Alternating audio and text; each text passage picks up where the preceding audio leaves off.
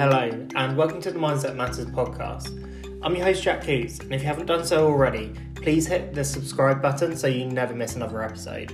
On this week's episode, we're talking power dynamics, and we're looking at how they can show up in your life, why they show up, bad examples, good examples, and critically, how you can change them so you can stop dealing with toxic people in your life.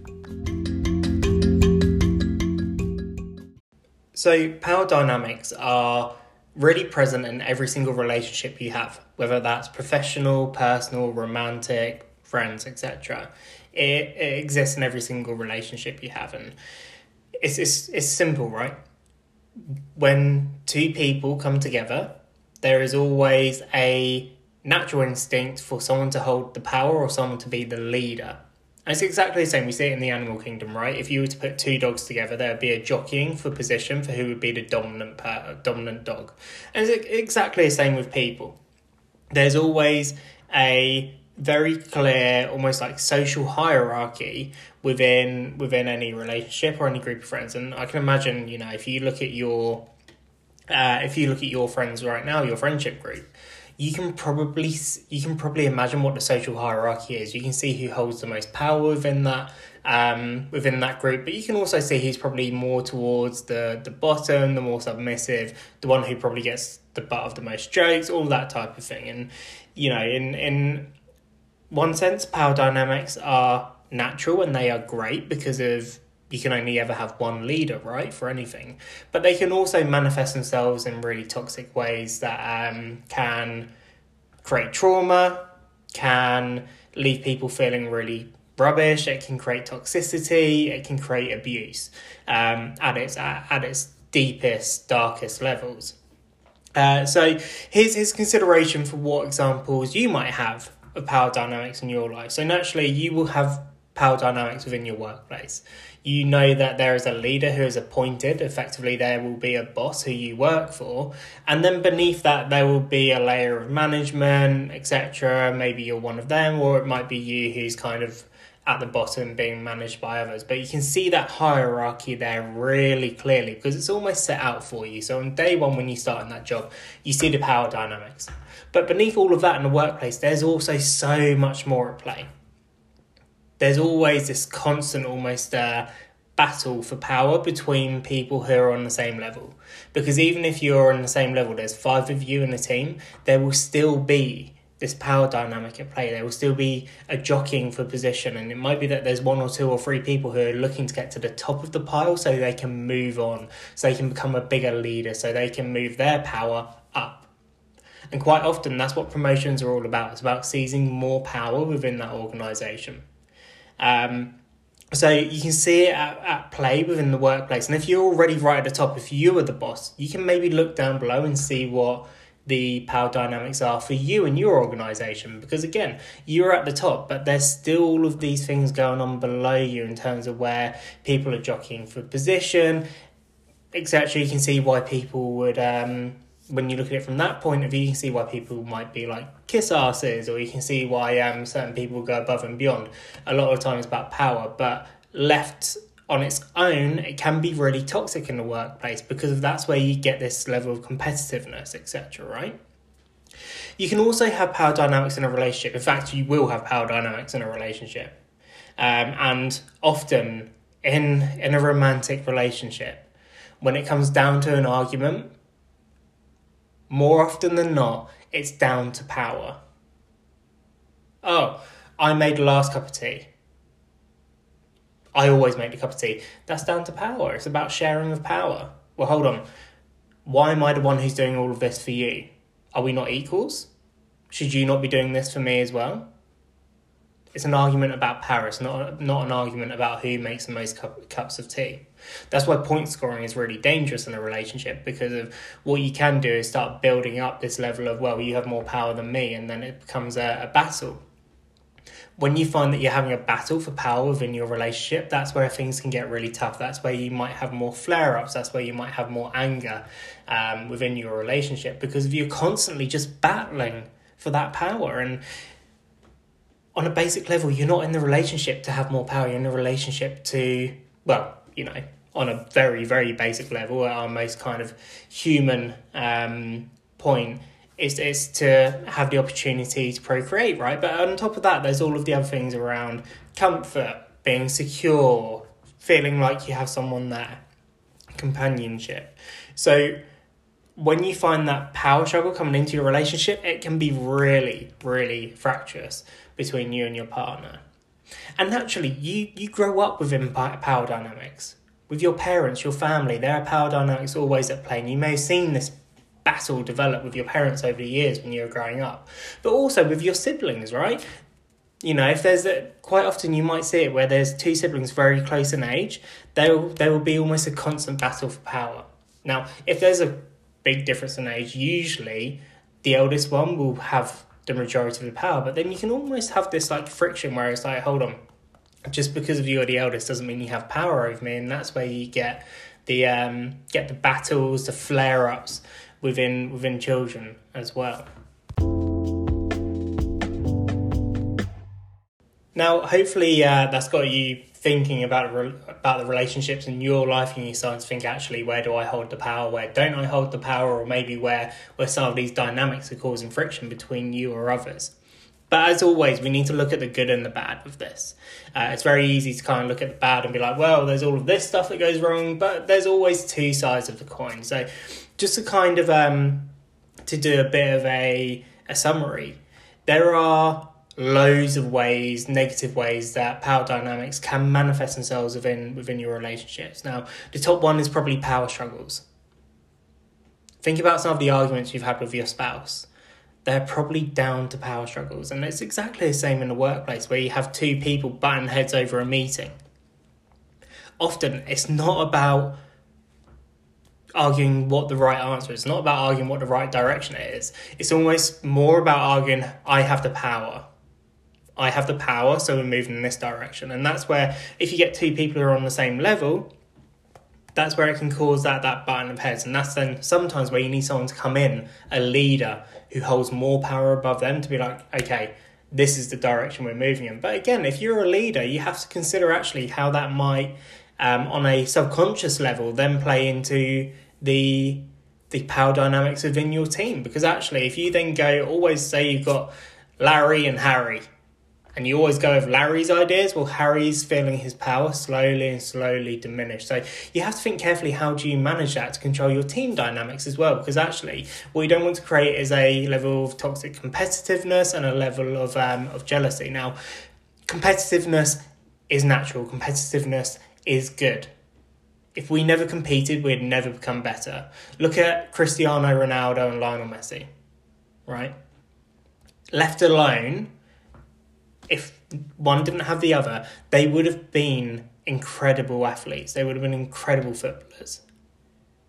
But they wouldn't have reached the heights that they have reached. It's only because they had each other there driving each other to become the best. So competitiveness is not a bad thing, but you can have toxic competitiveness. And I myself really suffered from this. When I was working in the corporate world, I had really bad toxic competitiveness because I always felt like I had to beat someone. I always felt like I had to be the best. And for me, that came from, things that I was hung up from my past in terms of, having professional trials with sports teams, being told I wasn't good enough, not doing stuff that I wasn't good enough at, or feeling like I had to just fucking work my arse off at the things I was good enough at. So you can see where it can drive you, but at its root cause, if there's toxic competitiveness between relationships, it can become really damaging, because at that point then you grow jealous, you grow to hate, you grow to beat rather than work with. And at our base level, our purest emotion is love. And if you're doing anything that goes against love or understanding, then chances are it's creating a negative feeling, it's creating a negative energy, which left alone can become really bad. The other thing to consider is that if power dynamics really get to their worst level, they do become really toxic. And this is where a lot of relationships can become toxic. When someone holds too much of the power, they become controlling. They won't allow you to do things that you want to do. They make you feel like you're doing things wrong. They blame anything they do wrong is blamed on you and your actions, right? Now, you might be sat there and this might be resonating with you. You might be thinking about some relationships that you've had, and I really resonate with that myself. Because when you feel like you're being controlled, it is toxic. And that's where there has been a shift in the power too far. It's always natural that there will be a leader. It's always natural that someone will generally have the final say. But if that person never allows you to have your opinion, if that person never takes your views on board, if that person never allows you to make the decisions, if that person never looks at your areas of expertise and says, actually, you're an expert there, I'm not, so you take this on board, then it's completely toxic and you're being controlled. And that person holds too much power over you and your life and what you do. And I would implore you to find a way out of that situation if you can, or at least find a way to change it. And at a real base level, power dynamics can be really difficult if you're with someone who is a narcissist or someone who suffers from a similar condition, because actually, if you're dealing with someone like that, there is absolutely no way you can shift that power. You can try, but really, that person is holding power above you. They will always see themselves as the most important thing in the world. And I'm not saying you should never see yourself as the most important thing in the world, because you should. But their ego is so big that you will never be able to get across it. And everything they do only serves them, not you. That is not equal. That is nowhere near equal. A relationship should always be as close to equal as possible. But if we have a look on the other side, when power dynamics are in the right place, it can work really well. This is where you get a really good collaborative approach. Well, hold on, this is what you know, this is what I know. Let's come together and let's find the best way forward. You want to go right, I want to go left. Hold on, is there some way we can go down the middle? Right, really simply. Sometimes you need a leader to be able to bring that together. You need someone who holds most of the power to be like, oh, hold on. I see what you're saying. This is what I'm saying. I see what you're saying. What if we draw a line in the middle and this is where we go? How does that sound? Does that work for both of us? Right? So it comes down to understanding. And sometimes being able to share that power. When, removing power dynamics out of the equation for a second, any good leader knows how to share power. Any good leader knows how to be able to pass work on, right? They know how to be able to deal with sharing that power amongst other people and empowering people to do things in their own right. So when it comes down to your relationships, that's exactly the same. You should be able to share that power. Because if you're not sharing that power, if you're the one who holds the power and you're not sharing it, you're only sharing it because you're scared. Ask yourself what you're scared of. And when we go back to, if we think back to toxic relationships where someone holds most of the power and they become really controlling and, the other person feels quite frightened and then feels like they have a say and almost feels like they're just being moulded to be this person that they don't want to be. The reason why that person isn't giving over any of their power is because they're fucking scared. They're scared. It could be anything that you're going to leave them. They're scared that they are not worthy of you. They're scared that someone else is better out there, better suited for you, right? There's so many reasons why someone could look to hold on to that power. None of them are right. But equally, you have to consider that if you want to have a good power dynamic, you also need to understand the reasons why someone's holding on to that power. And it comes down to them being able to break through that and share the power. And critically, when you're sharing power, you can focus on each other's strengths and weaknesses. Say you have a team of 4 people. There will be different strengths and weaknesses in that team. Well, hold on. You're better at talking to people than I am. But I'm better at analysing data. Well, hold on. You go out and sell to the customers and I'll analyse their buying habits. That way, we know exactly the habits of our customers, so you can tailor your sales approach and you can make loads of great sales because you love talking to people and you're great at it. Right? You can then have that collaborative approach where you can focus on each other's strengths and weaknesses. And it all comes down to teamwork. being able to work together to get to the best possible solution. And critically, when it comes down to teamwork, really, when you are working in the right way, you can get better results as a team because of 1, 2, 3, 4, 5 brains are better than one. And then when you think about a team, and this is an interesting kind of analysis to take on, is that there will always be a leader there. So how can that leader be the best person? If you are that leader, how can you be the best person who's willing to share that power amongst the group to get to the best result? So then we need to look at how do you turn the bad into the good, right? Now, when we think about a group of people, the way a group of people comes together is almost typically in the same 4 stages. And I did a lot of this work at corporate level, and I've been in teams where we have consciously pushed ourselves through these stages to get to an optimum performance level in the quickest time possible.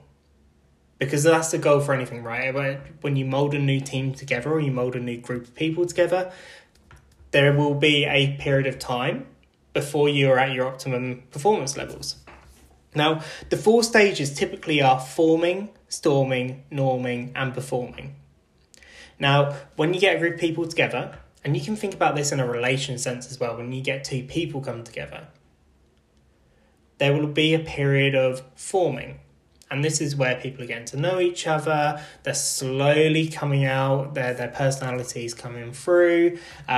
Very little challenge of each other. Being very nice. Very accommodating. And not kind of challenging anything that annoys you. Very little of that. And there will be a little bit of the dynamic shifting where people are starting to feel out where they sit within that social hierarchy. So this is almost like the beginning stages of a relationship developing. You kind of just getting to know each other. After that, you hit a stage called storming.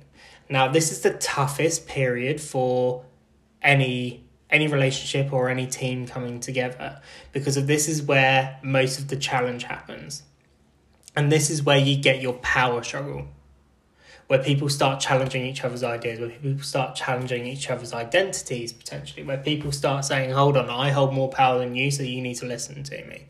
So this is where all of that kind of shifting of the social hierarchy happens and where people start to find their place. And it can be an area where, at its worst point, can create a lot of conflicts, a lot of arguments.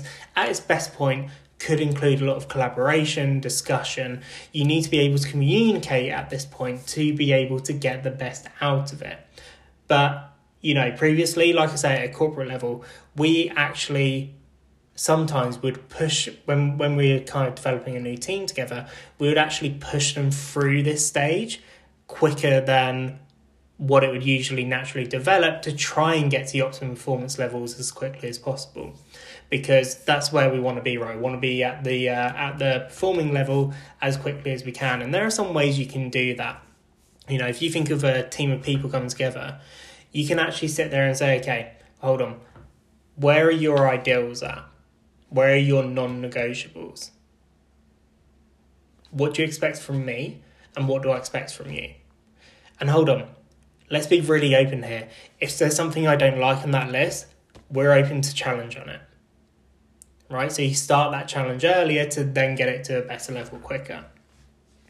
The first stage is then norming, and this is then where, you think of the storming literally being like a storm.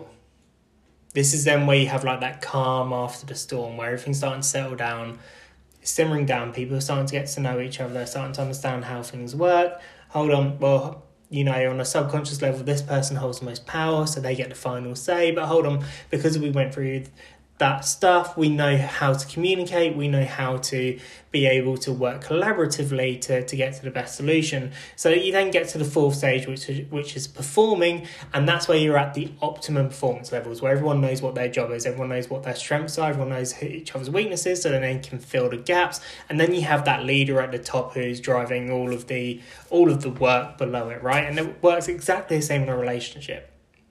When you think about when you start a new romantic relationship, You have that initial honeymoon period. Very, little arguments, lots of romance, lots of affection, all of that stuff. You want to spend all your time with each other, and then boom, something makes it snap, and you're out of that honeymoon period, and then you go through a period where you're arguing loads. Then you kind of go through that fractious period, and sometimes that can make or break a new relationship. Well, this is too much drama, it's not worth it, I'm leaving. Or, hold on, we've got through that. If we can get through those arguments, we can get through anything.